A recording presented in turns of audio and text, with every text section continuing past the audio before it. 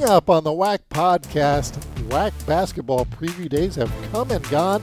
We'll break it down for you, who's picked to win, what Kendra's thoughts were, talking to all 22 schools, 41 different players, a lot going on there. Also, she had a chance to work with Mike O'Donnell and Reagan Peebley on those shows.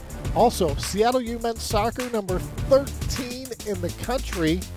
CBU men's cross country, number 5 in the country. Got some highly ranked teams, plus the women's cross country at CBU. Utah Valley cross country is also ranked. A lot going on. And we were going to play the interview with Mike O'Donnell and Jeff Goodman. This is the longest open we've ever done. That's all ahead on the WAC Podcast. Dun, dun, dun. This WAC Podcast is brought to you by our friends at University Credit Union, the official financial institution partner of the Western Athletic Conference. Well, what an open that was. I mean, there's 4 hours in length. So much going on, though. There is. You got to there get really it all is. In. Because you know what? October is the best time of the year, and I'll tell you why for 3 reasons. Okay. One, it's getting a little chilly, but it's not too cold here in the good state of Texas. It might be a little chilly elsewhere, but in the great state of Texas, it's not bad. It's beautiful. It's beautiful. Yes. The evenings, it's a little chilly. The Love skies are bright. The leaves are changing. Skies are bright. Changing? What? Leaves aren't really changing, actually, either. So, but imagine they are. So that's reason 1. 2, Halloween. Who does not like dressing up and getting candy? Right. And 3, the most important, it's my birthday month. You know I was going to say that. First time we've heard of this. I was unaware that your birthday was coming up. I know. 28 on the 28th. That is referred to as the golden birthday. The only thing that could be more exciting than your birthday, WAC basketball preview days. That's great. That's a great segue. That we did at the City of Arlington this past Monday, Tuesday. And you had a chance to do 10 hours of broadcasting. Whew. On day 1, on the women's side, you worked with Reagan Peebley. Yes. And on day 2, you worked with Mike O'Donnell. Let's start with the men's. Okay. And the preseason poll came out Monday night. Grand Canyon is the pick to win the conference. Of course, they won the conference tournament last year almost unanimously. They got 9 votes. 2 votes going to Stephen F. Austin, but at the top there, it seems like GCU pretty clear-cut as the favorite going into this season. Yeah, they won the tournament last year, and they return a lot of those key players. Ray Harrison, who was the WAC tournament MVP, returns after testing the NBA waters. Gabe McLaughlin, who had a monstrous 35 points, 10 rebounds in the WAC tournament. Javon Blackshear Jr., who had tore his ACL, who was the preseason player of the year last year, tore his ACL, was out. He looks to come back, and then they've just stacked up their roster with a lot of transfers. They got 2 7-footers, I believe, on their roster. So they have big transfers coming in from Louisville, from Oregon. Yeah. And believed to be, big-time type players. But, yeah, having Javon Blackshear Jr., who last year was a preseason player of the year. Yeah. Ray Harrison, preseason player of the year this year. Gabe McLaughlin, the new Johnny McCants. Right. Where it seems like Gabe has been at GCU forever. I know. Good news for them. He's back. I know. And I think with those 7-footers, and he got into it a little bit during a preview day, Gabe had to play a lot of inside post play last year just with the makeup of the team. You figure a couple 7-footers, he might be able to step outside a little more this year. Yeah, and being the guy who's been with the program, his 4th season this will be with the Lopes, he's kind of established himself as the leader among the big men, but he doesn't want to, be the best of the big men. He believes, I think the quote was, I'd have to find it, but it was like, I'm going to mess this up, Gabe, if you're listening. The floor of the ceiling, you know what, this is not going to, I got to be able to have it to be able to say it. The floor is the ceiling? I don't want the floor. The you know what, wait for it. I have to have it now. Stand by, because I'll have this. Okay, so I'll go back to the poll here. So no, I have it. Okay, you got it. I have it. I want to be the floor when it comes to leading the fellow big men on the team. The floor. We waited that long for that quote. Oh, man. man. But he's always someone who's very interesting to talk to. Yes. He has an interesting story. He transferred in. I believe his mom works at the university. And he's like a hometown guy and can do it all. I mean, he's been on our top play how many times with his dunks over the years. Added a 3-point shot, the past few years as well. But he's an energy guy. He gets a lot of rebounds. He's just, a real positive type of person. Almost ran over you after they won the championship. I was just going to say. Or was that the semi? That was the semis. The semis, yes. It was a tough spot. I had to grab the coach, and they were coming back, and he was all amped up celebrating. And so I have to show you, It was very sweaty. They sent me the reverse angle. They did? The person who was following Gabe on the GCU side. So ran into the camera. So you see him run into the camera guy. Bryce Drew, as it turns out, saved your life. Oh, did he step he in did. there? Because he could have got you flush and knocked you down. Oh, my goodness. And Bryce Drew put an arm out and saved you. Oh, wow. So shout out to head coach Bryce Drew doing it all. Yeah. I mean, seriously, guiding the Lobes to 2 NCAA tournament appearances in the last 3 years and saving my life. We have a big announcement coming out today that some linear games, as we say in the biz, which means ESPN Network. So, of course, all basketball games in the WAC are on ESPN+. Occasionally we'll have some that go to one of their family of networks. Don't know exactly which ones and those kind of things, but Grand Canyon will be playing San Diego State, of course, was in the NCAA championship game. That will be moved to one of the ESPN family of networks. They also have a road game at Liberty, as it turns out, that's going to go on there. And then we're also going to have Seattle U hosting Utah Valley in January that is going to get moved to ESPN. So look out for that announcement. That's pretty exciting. Of course, Grand Canyon's got the environment. They were on ESPN last year. I was there. It was wild. I was in the student section. But very cool for Seattle U and Utah Valley. I mean, both the teams are going to look a lot different this year. Seattle U, I think, returns obviously more players than Utah Valley, who basically is a complete roster overhaul. Now those teams are picked 3 and 4. They are. In the preseason poll. They got good pieces. Yeah. Seattle U is returning Cameron Tyson, of course, so they're in a good spot. That was a big deal because, I don't think very many people thought he was going to be back this year. He had tested the NBA waters as well. And Coach Chris Victor was unavailable on preview day, as it turns out. He was spending some time with his newborn baby daughter. Yeah, him and his wife had a baby on Sunday. And I think Grant Leap stepped in, who's their assistant. It's his first year with the program as well. And he was like, oh, thank goodness they had a scrimmage or something on Saturday. So he was able to – Coach Victor was at the scrimmage Saturday, but not at the media day. So Stephen F. Austin picked second, Seattle U third. There was only 1 point separating those two teams. Utah Valley, number 4. Of course, Mark Madsen went to California. They have new coach Todd Phillips in. So – being picked number 4 with a whole new roster. I mean, it was really an entire new roster. But Drake Allen, one of the new guys for Utah Valley, and he came over from Southern Utah. He's preseason all-conference. He is. And Drake Allen was a guy that we had on our radar last year, as it was his first year transferring into Southern Utah. I believe he came from a JUCO. From the JUCO level, and he really came into his own and was a big threat and a big part of Southern Utah making that run in the tournament. So him playing over at Utah Valley and Todd Phillips, who coached under Mark Madsen, he was with the program. He had legendary coaches to learn under. I think he's going to take the program and pick it up right where it left off, which was an NIT Final Four run.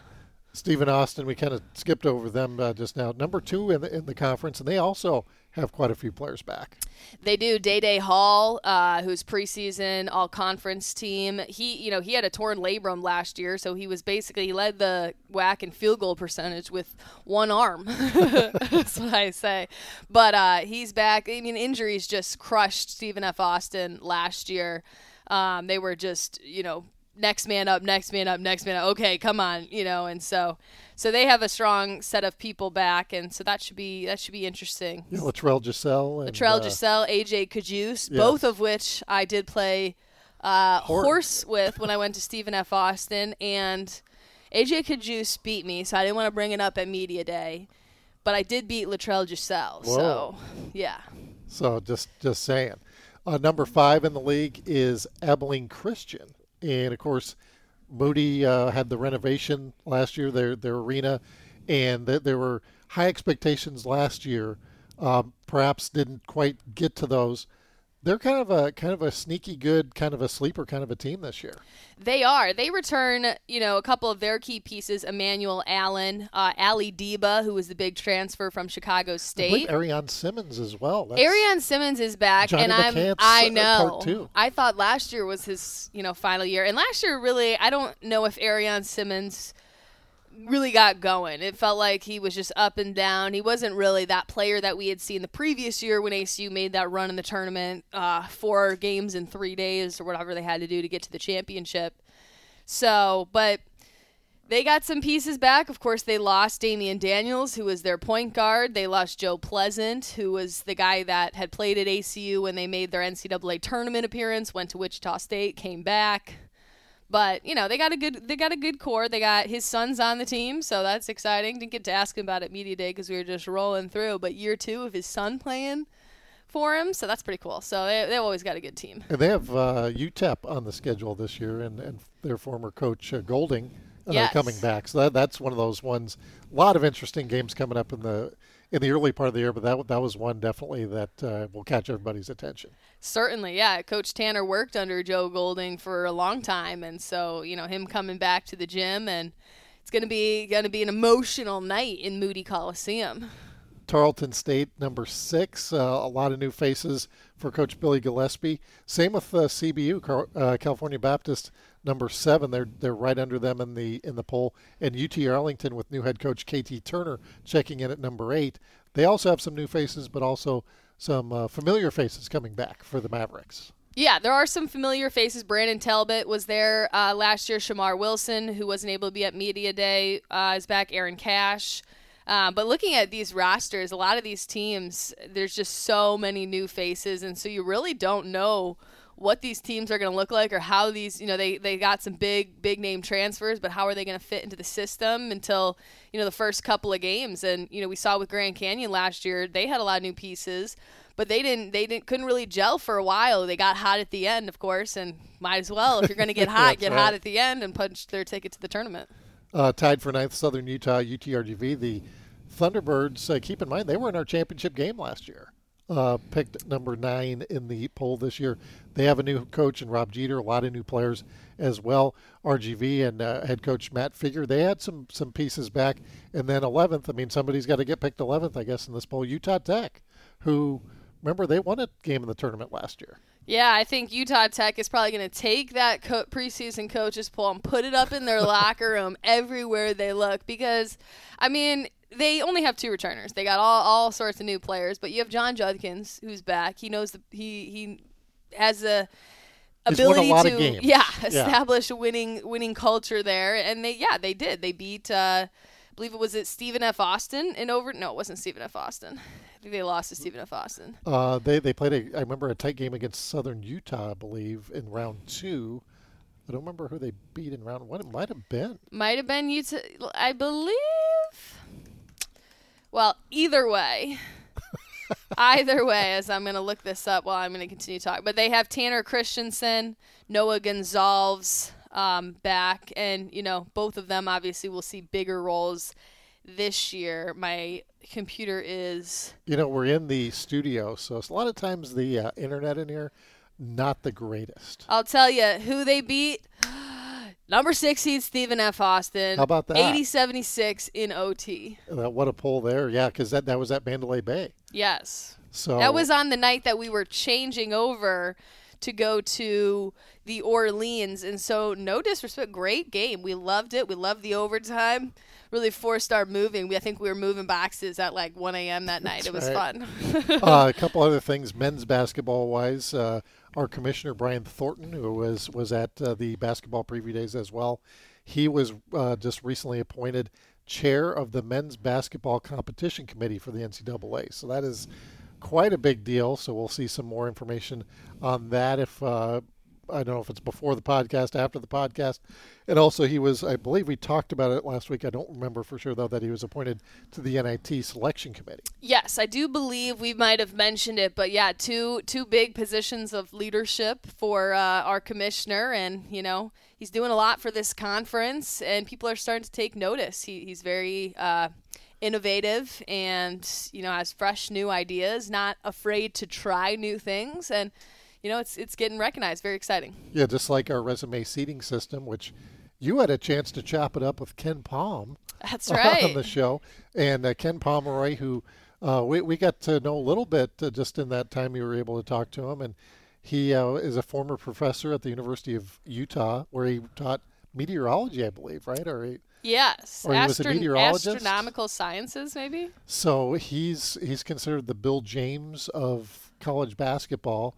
KenPalm.com is his website, where he comes up with the formulas to the analytics. If you've ever seen Moneyball.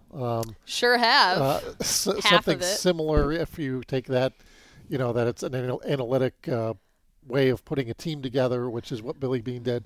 And he's taken that to college basketball and, knows everybody and all the movers and shakers, and to the point where this became his job.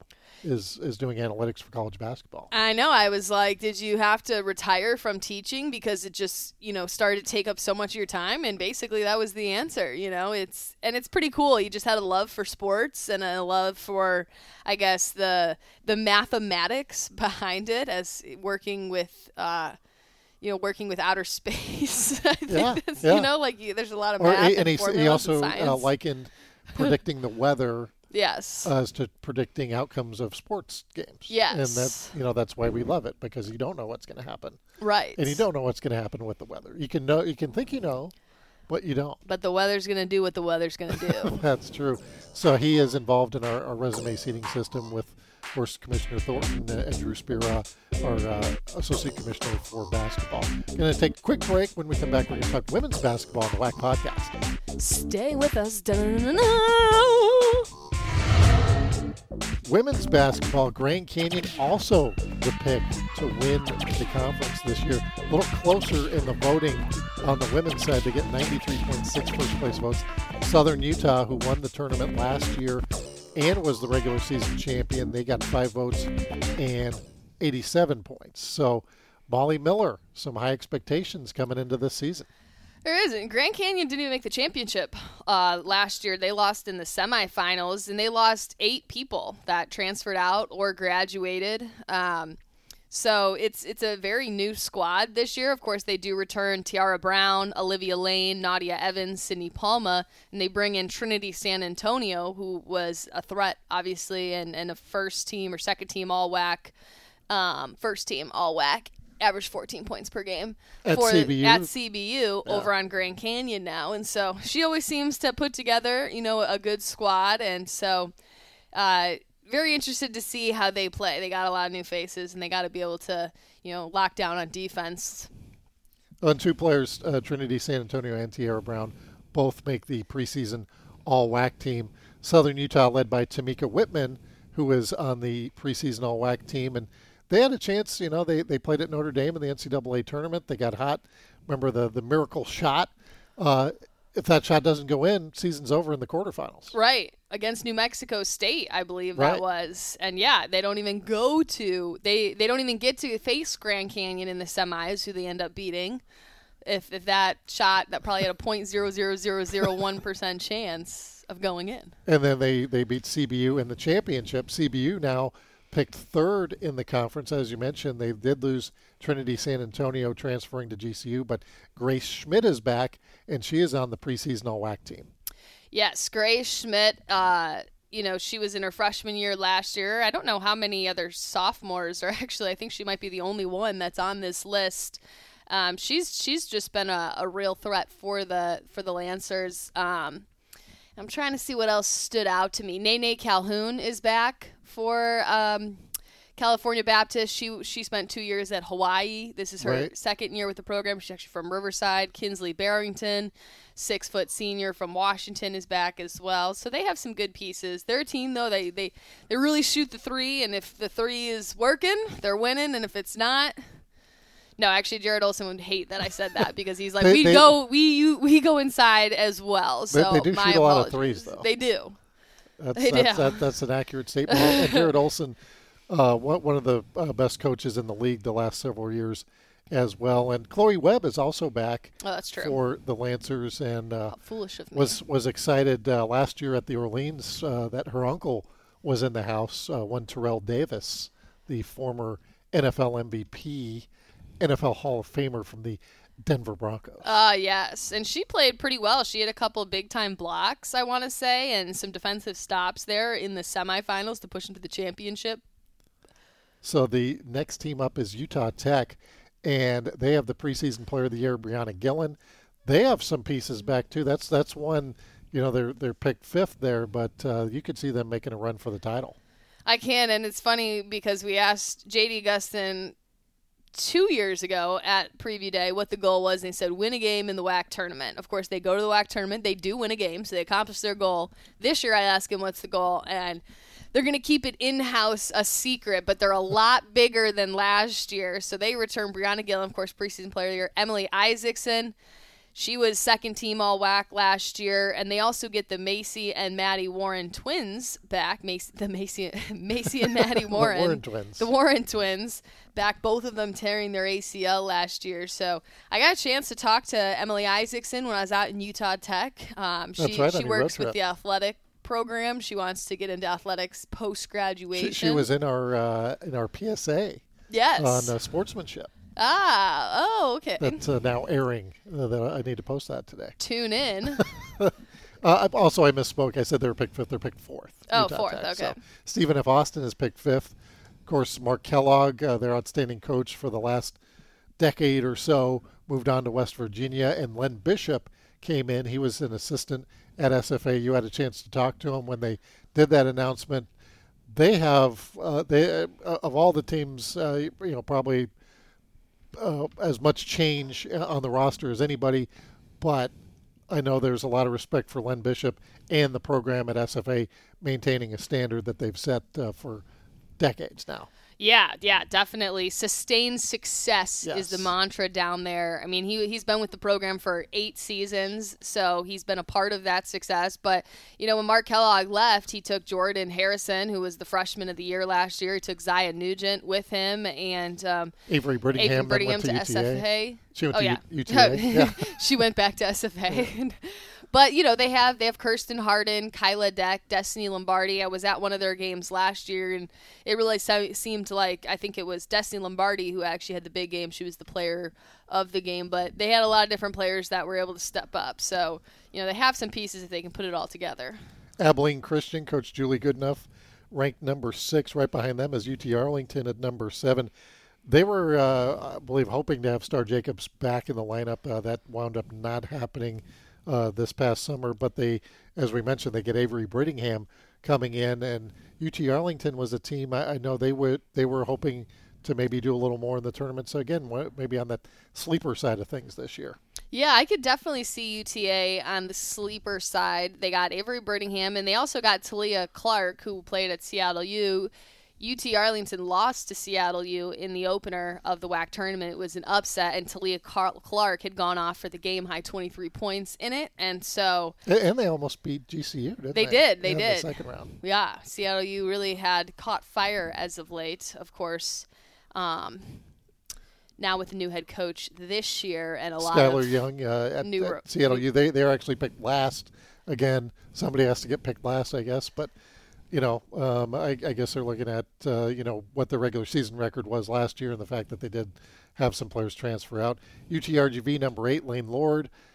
He's always a wild card there. He's always a person that, seems like he could catch fire at any time, especially in the tournament. We saw it when he first came in, got the Vaqueros to the championship game, I believe, maybe 2 years in a row when he first started. How about that? Am I just making things up? Well, I think 2 years ago was my first WAC. No, I'm saying, when he first started. Oh, yeah. Okay. Yes. Maybe. Sure. Tarleton picked number 9, tied with Utah Valley.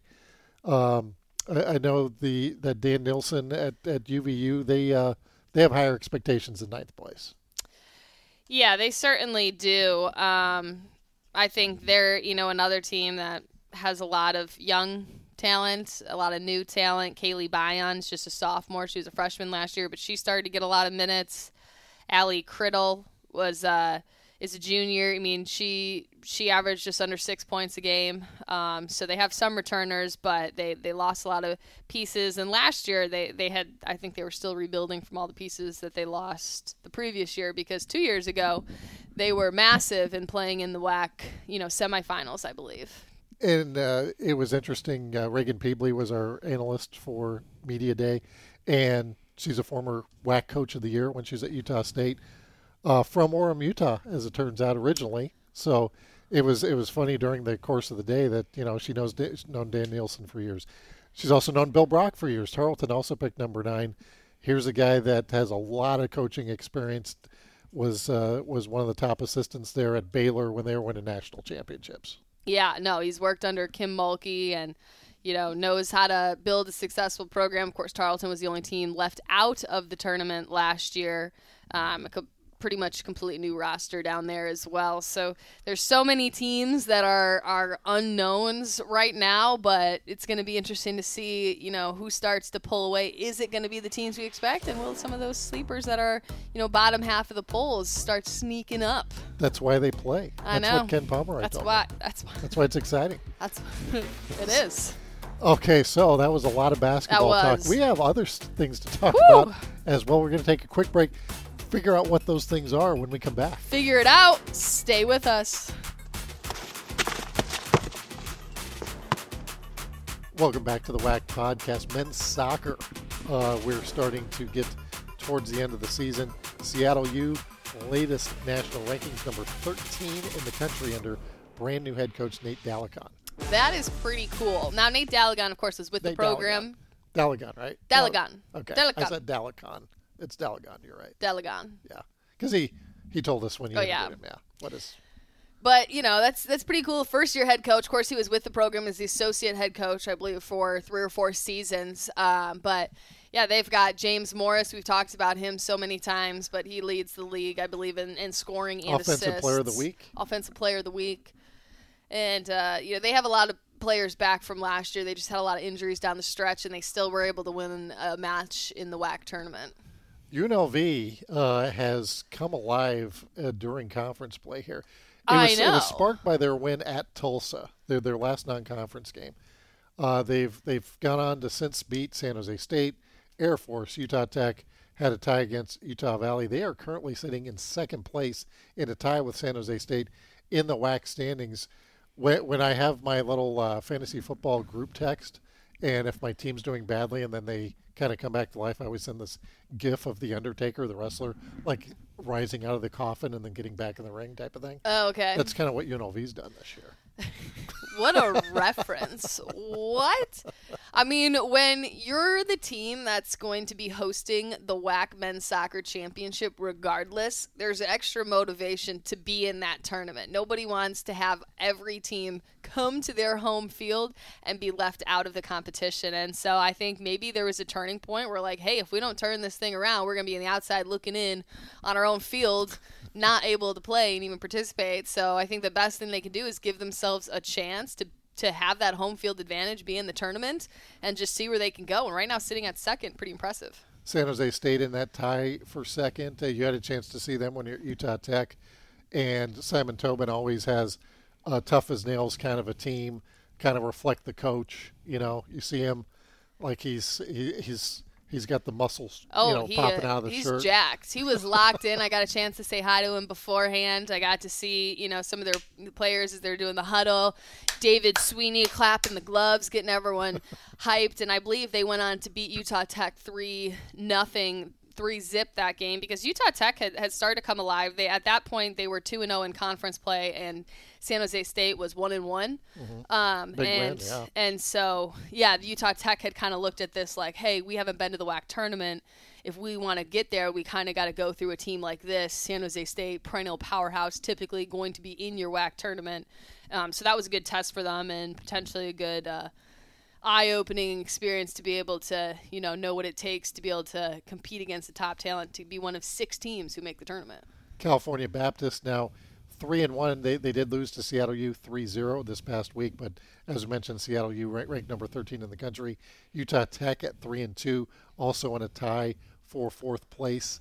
And right now, Utah Valley, Grand Canyon, UTRGV kind of fighting for what would be the last spot. And Grand Canyon, I guess, is the one from what we saw at the beginning of the year to now is probably the most surprising, that they have not been getting the results they wanted. But, of course, they've played some tough teams. They played CBU. They played San Jose State. They played Seattle U. They only team to tie Seattle U in conference play. So it'll be interesting to see how things play out, as they have Utah Tech and UNLV coming to Phoenix this week. So those could be 2 to circle in terms of how things are going to play out in WAC men's soccer. Yeah, absolutely. And then just going down the list, Air Force sitting at the bottom, still looking for their first win. 8 one-goal games this year. I mean, that's unbelievable. And that's I've never seen anything like it, to be honest. 2, 3, 4, 5, 6, 7, 8. Yeah, I mean, when I was speaking with, I don't know why I'm making this reference, but I was talking to head coach Colby Carthel the other day, Stephen at Boston, and they're searching for their first win in the UAC.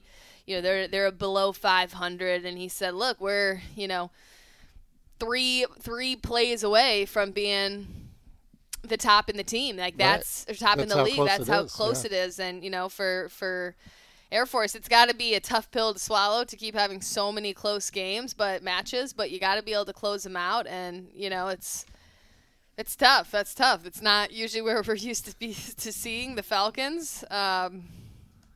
And man, I hope they pick up a win. So you switch it over to women's soccer, and we have the championship starting a week from Sunday. I can't believe it. It's already here.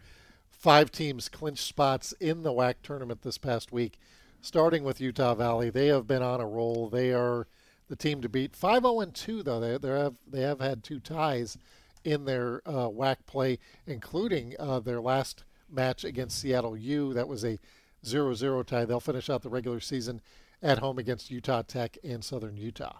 California Baptist sitting at second. They're going to be the host for the women's championship, maybe trying to do what the men did, and that is win out and punch their first ever ticket to the NCAA tournament. Now, last year the men were, in that top, 1-2 sort of seed, and they lost a couple key games down the stretch that dropped them to 5, forcing them to have to play 3 matches instead of earning that bye. And so it'd be interesting to see where California Baptist falls, and I think the Lancers would really like that opportunity to have that rest day and then really bring in the fans full-fledged for that semifinal and championship. What's interesting about the Lancers this year, you look at their WAC record, 4-0-3, so they were undefeated in WAC play, and overall 9-1-6. They've only lost 1 game, 6 ties. That's a lot of ties. But in the old days, we used to have the overtime and all that. No overtime anymore in the regular season. When we get to the tournament, there will be overtime. There will be the shootout to determine who moves on. So it'll be interesting to see how that plays out. Grand Canyon, Chris Sissel, 4-1-2. They're sitting in 3rd place right now. So I know when I talked to Coach Sissel, he talked about how the getting that 1 or 2 spot is huge because you have that extra rest. So it's not as big a deal maybe as it was a few years ago where we're playing on Sunday, playing on Wednesday. So even the teams that play on Sunday will have 2 days of rest before they get ready for that Wednesday matchup. But definitely he wanted to be in that top 2 seed. There's still time. They're just one game back. Yeah, I mean, anything can happen here. They are what we call travel partners, right, with California Baptist. So they play the same teams as California Baptist. They finished on the road at Abilene, at Tarleton. 2 teams on the outside looking in at this point. So it would be interesting to see if anything happens there. But if they go chalk, CBU is the 2 seed. Yeah, no, that's really exciting. Utah Tech also clinching a spot in the WAC tournament. They are also unbeaten in WAC play at 3-0-4 with 4 ties. Seattle U, they came back to life early in the season. We were kind of wondering, hey, what's going on with the Redhawks? They have clinched a spot in the tournament as well. It's very bunched up. So, I mean, this last weekend, a lot of 1 through 6 is going to be determined. Even Utah Valley hasn't clinched the number 1 spot just yet. And then right now, if the tournament started today, Southern Utah would be in, but Abilene Christian still mathematically alive to get in. Yeah, it's going to be kind of a battle to the finish. And then, some of these top teams, it's, you may be in, but you're really fighting for that seed there. All right, let's go volleyball. Let's go. Let's just power through it here. Okay, we got WAC volleyball. If you're still with us, thank you. Stephen F. Austin. They are on a roll of rolls here. They are 8-0, and not only that, they're sweeping everybody. Everybody. My goodness. They had 2 more sweeps in the pressure cooker.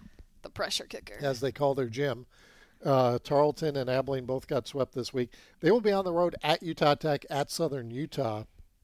So Debbie Humphrey, we'll have to see how her team does on the road here. But based on how they've been playing, as well as anybody we've seen the last couple of years in WAC volleyball. Yeah, nobody is even coming close. Second in the league right now is Grand Canyon. Stephen F. Austin sweeps Grand Canyon in Nacogdoches, of course, which helps being inside the pressure cooker. But yeah, sweeps Grand Canyon, 8-0, 19-3 overall on the year. I mean, they just have so many pieces returning. Alon Bradley, their setter is making insane one-handed set plays. I mean, even when they're out of system, they're finding a way to get a ball up to the hitter and be able to make a play off of it. Grand Canyon, Claire Mitchell was our setter of the week. She's the Johnny McCants, I think, of WAC volleyball. Johnny McCants' name mentioned not once, not twice, but 3 times in this podcast. And in case people aren't familiar with Johnny McCants, the outstanding basketball player from New Mexico State, seemed like he was there like 11 years. Yeah. It looked like he had played 11 years. He's listening. He's like, what the heck? I just used my 7 years that the NCAA gives now with the COVID year and the extra year and this. And no one can even keep track of this anymore. I have a half season of eligibility, blah, blah, blah. It's just insane. But, yeah, they've been there. We feel like they've been there a long time. That's the go-to there. It's the go-to. Now, last week we had Todd Lowry on the show. You had a chance to talk to him. They were hosting Grand Canyon. Wound up being an outstanding match, but they fall to the Lopes 3-2 in that one. So that could be one. Who knows when we get to the WAC tournament to maybe see a rematch there at some point. Abilene Christian 5-3. We have UT Arlington, Utah Valley at 4-4, 7-12 on the year. That's a little bit of an eyebrow raiser, but San Matoa's group has won 3 matches in a row. They will be at Grand Canyon, at California Baptist this upcoming week. CBU also 4-5, so a lot to be sorted out here the last few weeks of the regular season. But all we know for sure right now is Stephen F. Austin is on a roll. Yeah, that's all we know. And looking at it, Utah Valley potentially at this point will be in their home gym participating in the WAC tournament as they are hosting. Well, we have a lot more to go. If you're still with us, buckle up. Buckle up. We have Mike O'Donnell chatting with Jeff Goodman, which was a fascinating conversation from a national perspective on WAC men's basketball. Then we're going to just roll right in to Kendra's interview with Violet Palmer, who is a role model. She's a pioneer in basketball, first female NBA official, spent a long time in the NBA, is the head of WAC women's basketball officiating, and has been in that role for a while now as well, and also is the head of several other conferences in their officiating. But a very interesting conversation about her road to where she is. That's all ahead on the WAC Podcast. Don't go anywhere! Welcome back to WAC Media Day. I am joined by renowned national basketball analyst, Jeff Goodman. Jeff, thanks for being here with us today. I don't know about renowned. That sounds a little strong right now, but I'll take any compliment I can get because I don't get a lot of them. So I appreciate it, Mike. It's written in my contract to say that. Yeah, so I don't know if that was from you or what, but we're thankful to have you on with us.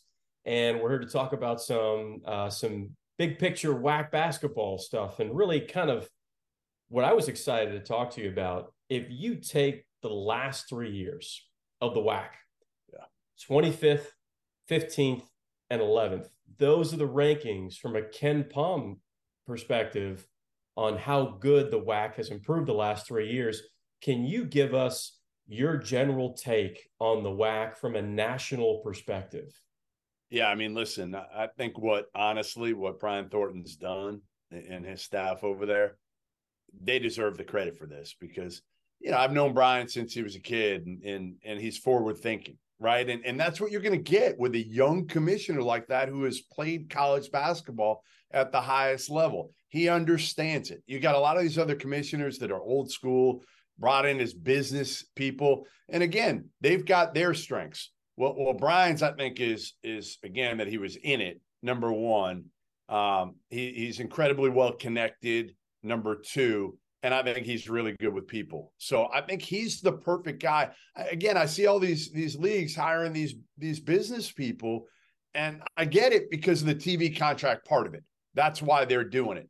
But I think what Brian's doing here is his versatility is able to take the WAC to where now I think it's on the major upswing because of innovation. And again, because he's not afraid to call people and get their input.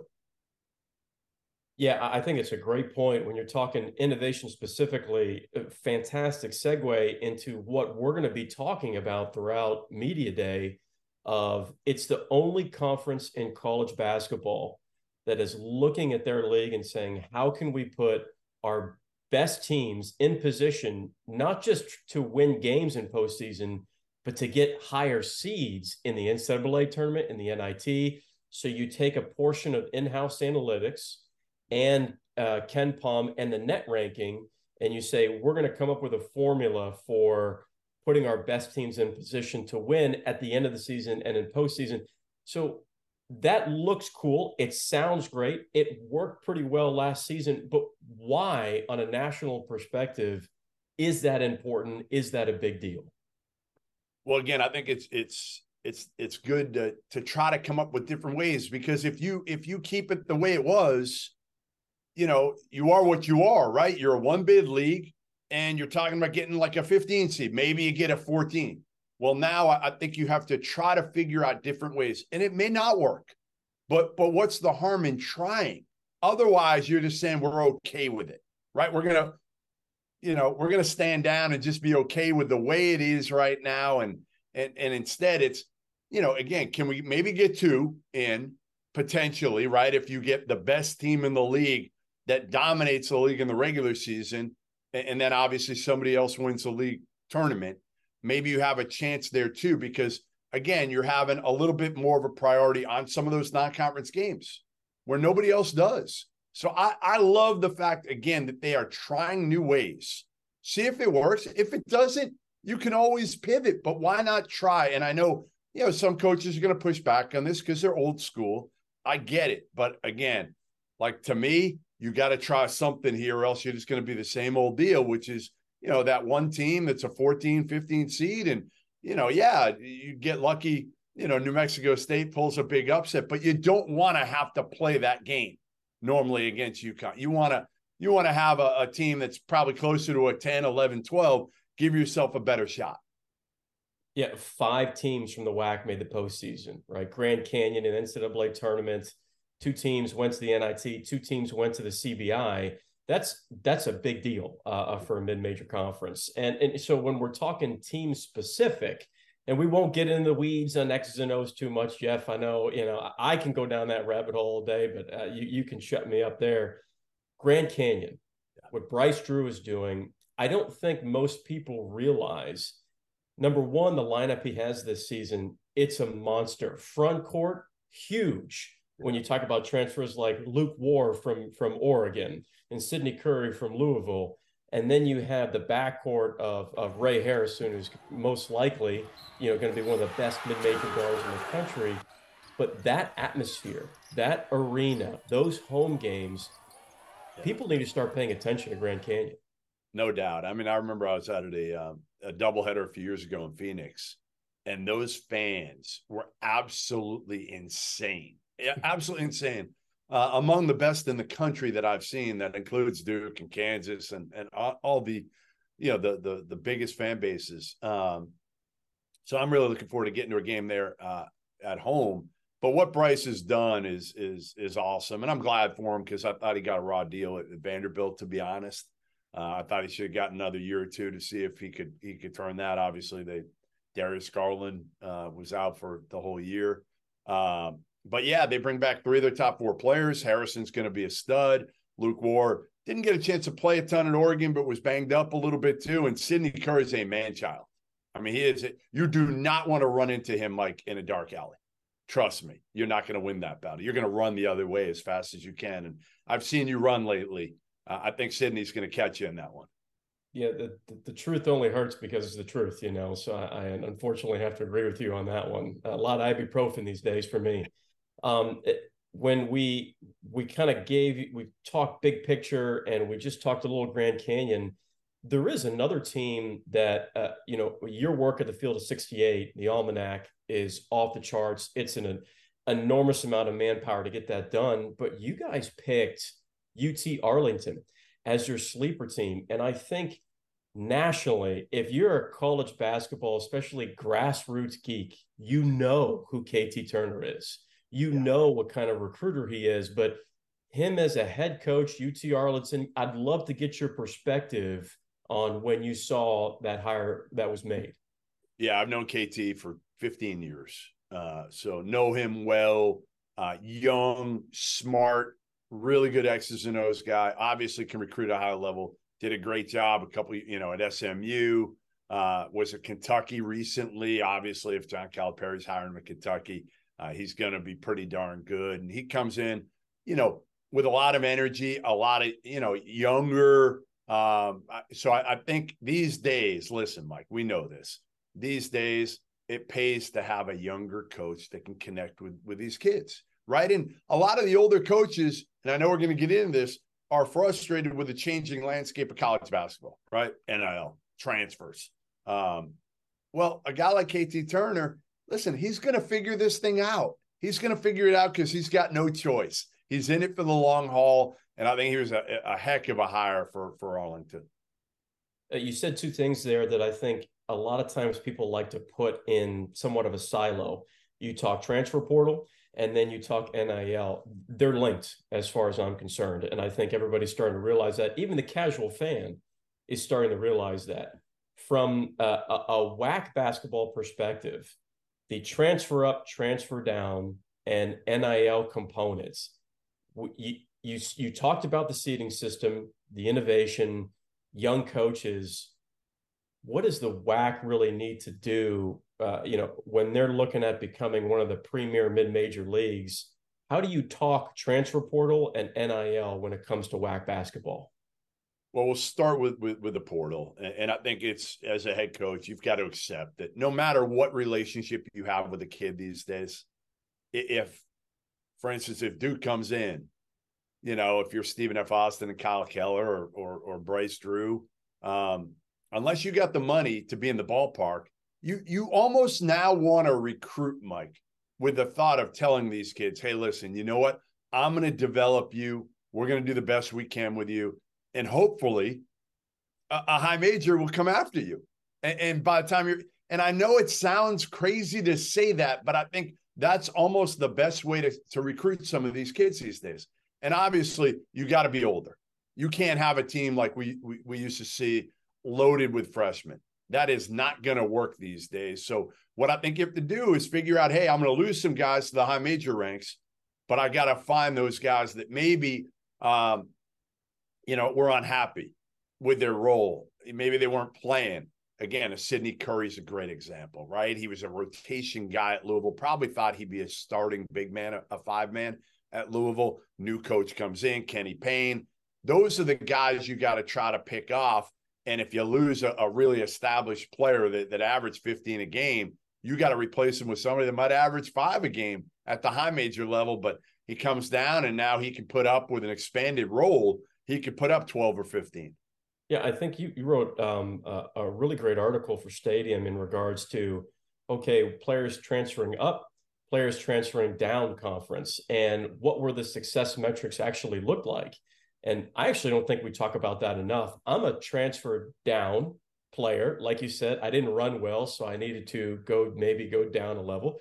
But the idea that transferring down has some type of negative connotation, but if you have aspirations beyond just college basketball and you get in the right system, that's the perfect type of scenario. I mean, I would assume in the WAC, if you're Bryce Drew, if you're KT Turner, you're selling that aspect of system, are you not?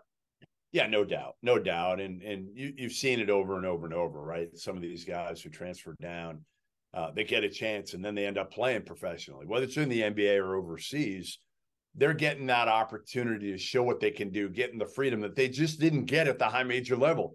For one reason or another, they might have had a couple dudes already, and they were more of a piece instead of a featured guy. So I think, again, sometimes you see that, kid Brandon Pazinski last year, great example at Santa Clara, right? Like probably the best example we can ever give. He couldn't get off the bench at Illinois. Couldn't get off the bench. He goes, and now he's a first-round pick. So he's the poster child, as far as I'm concerned, of a kid who transferred down, and it worked out. And, a lot of kids are going to look at him, and a lot of coaches at the mid-major level right now are selling AirPods, which was his nickname given to him by his father, AirPods, to some of these other mid-major kids. Yeah, Santa Clara is kind of actually turning into somewhat of an NBA factory right now. Coach Sendak doing a really nice job there. So before we let you go, we've talked a little bit at the top, specifically Grand Canyon, little UT Arlington. Any other team, one or two teams that you think that just nationally we need to pay attention to or might be on the cusp of something better? I mean, always you got to look at Stephen F., right? I mean, just what they have in terms of their history. Kyle Keller has dealt with a lot of injuries lately.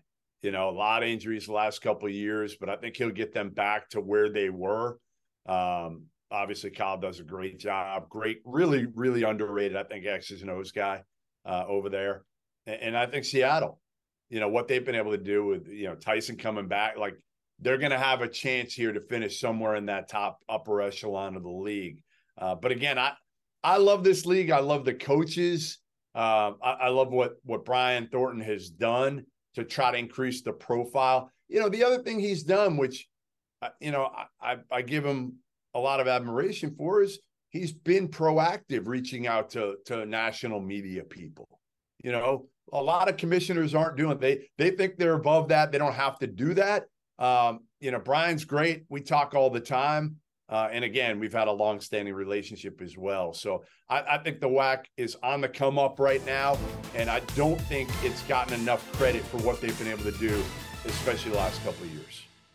Well, we appreciate your time, Jeff. Thank you so much, and look forward to seeing you on the trail here. You and I were just talking before we got on. We're itching, ready for the season to get going. So thank you so much. We appreciate it.